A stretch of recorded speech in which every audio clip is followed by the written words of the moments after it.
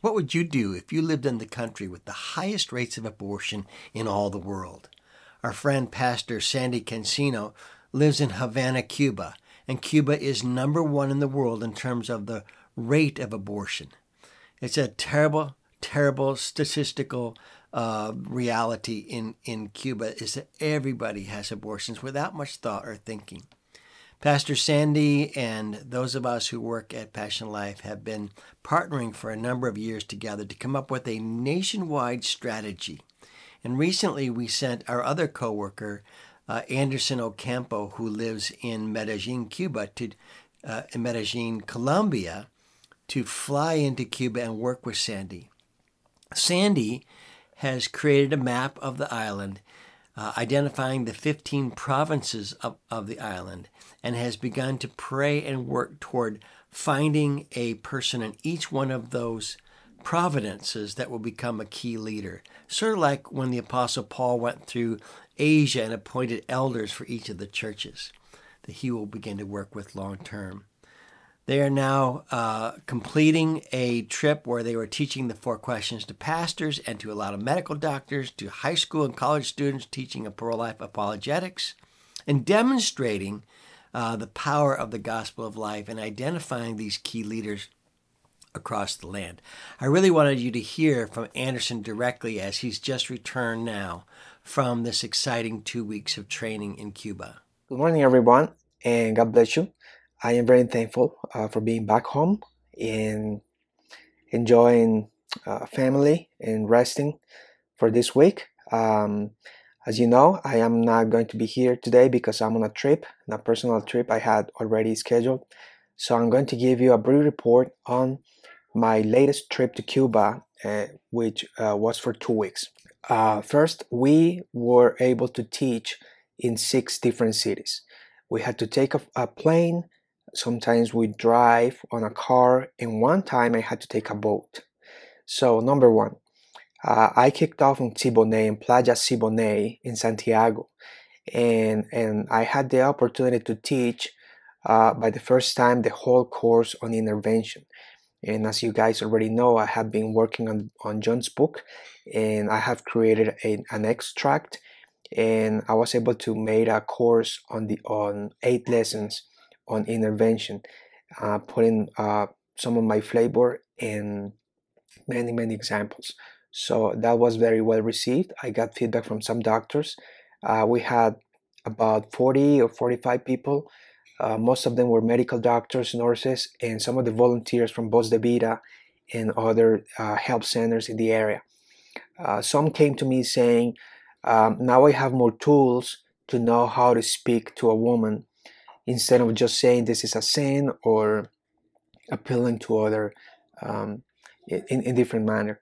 So like Mahela, this doctor says, I love that because it shows me ways to show how to help the woman be reconciled with her own values.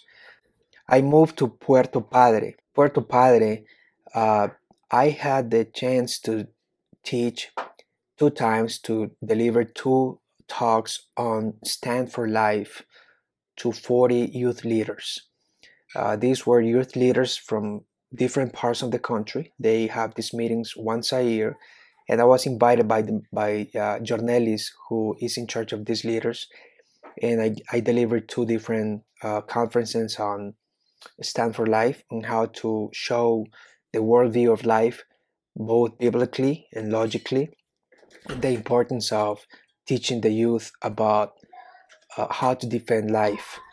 So some of the leaders came and said that this is very new for them, and hopefully they will replicate this teaching. We moved with Sandy to Manzanillo. Now Manzanillo, it's in Granma, very close to Bayamo. Very hot. The weather was very hot in everywhere. And in this opportunity, we taught the 4 questions. From now on, we're teaching the 4 questions with Sandy and Javier. So what I tried to do was making a plan and divide up the 4 questions between me, Sandy, and Javier. So we 3 taught the 4 questions. We included Daliadne, who is the leader in Bayamo, and she was most in charge of question number 3 and part of question 4, showing how they are doing the work helping mothers in Bayamo. At the beginning, Sandy and Javier were a little reluctant to receive the plan that I came with, um, because my objective is to, in a way, replicate myself and show how we have been teaching it in Medellin, because we have been doing this in Medellin since 2021. We have different teachers, pastors, that we divide up the lessons. So instead of one person teaching one whole question, we divide it up. So at the end, we made it. We made it twice, and it went really well. Afterwards, they said it is more comfortable, it is easier, because you don't have to worry about teaching the whole question, which sometimes it's too much or a lot of content, like in question number 2. And so it kind of helps you release the responsibility, and at the same time shows the audience the dynamic and how they can do it as well, in a way that it can be reproduced fast and rapid, instead of giving tons of information. Just sticking to the plan, to the essentials. And so it was very nice. I think that they got a flavor. They got more used to it, to master certain, or interact, I would say, with certain passages of scripture, getting to understand what are the essentials of each question, and making sure they try to make the right connections as the flow moves in the 4 questions. So that was part of my job, replicate, to encourage them to do it this way, uh, instead of giving, again, tons of information that is non-essential or that is complementary. Sticking to the 4 questions material and sticking to the main Bible verses, so that people can see that they can do it. Now we move to Bayamo, and in Bayamo we train the 4 questions again. So 4 cities now. Now after Bayamo again, we moved into Baracoa. To Baracoa. Baracoa is in Guantanamo. It's a beautiful place. They say that 70% are evangelical Christians, and we taught there the 4 questions again with Sandy. At this point, we were already kind of exhausted, tired, because we didn't have electricity.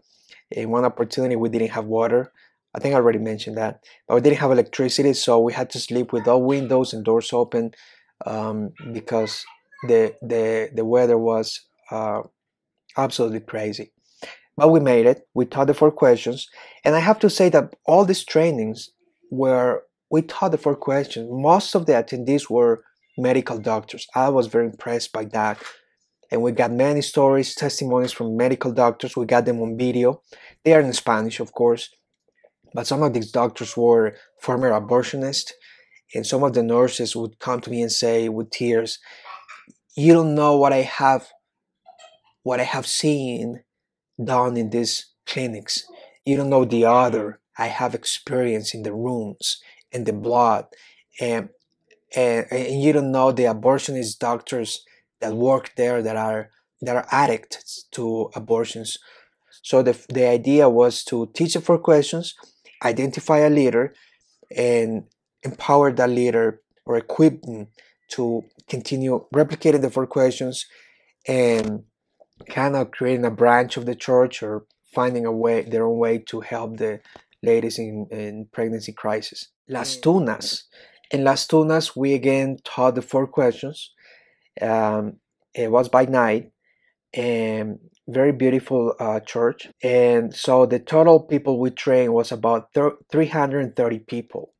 Again, most of them were medical doctors. We got some youth leaders and pastors, of course, but we had, most of the attendees were medical doctors. This is it. I hope this is helpful. I came back home with a big burden for Cuba. I think everything seems to be worse every time I come. The economics is crazy. The scarcity of food and basics is unthinkable, and The only people I see smile and laughing and seem to have hope are the Christians. The rest, I don't see, I just see long faces. And the spirit of desolation in this country is amazing. Uh, the amount and the level of blood shed is unthinkable. Um, the stories they tell, the methods that they use and done, including the stats for abortions, is amazing. Almost every person has had an abortion that is related to an abortion in their lives. So I'm very thankful with God for this opportunity, for using me and allowing me to work with these people in Cuba, with the brothers and sisters. Thank you guys for your prayers. Your prayers were heard, and I felt them. I needed them for energy, for strength, spiritual strength, um, physical strength, and the help with the Holy Spirit to teach in a passionate way.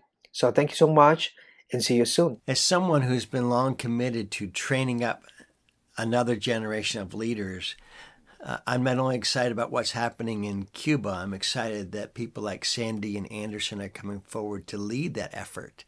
I didn't go to Cuba, they went to Cuba, and they're leading the effort to train up other leaders, and they're being seen as the leaders in Cuba for the work that Passion Life is doing. So I'd encourage you to pray for these guys, Pastor Sandy, who lives in Cuba, Pastor Anderson, who lives in Colombia, and they are going to be working together for a long, long time, seeing if God will create a movement of life, spreading the gospel of life across that island and taking it from number 1 in terms of abortion rates to number 2, to number 3, to number 4, to number 5, and on down that list. And by the power of God and the perseverance of the faithful, we believe that we can do it. So get involved, watch our updates on Cuba, and pray for Sandy and Anderson. Thank you.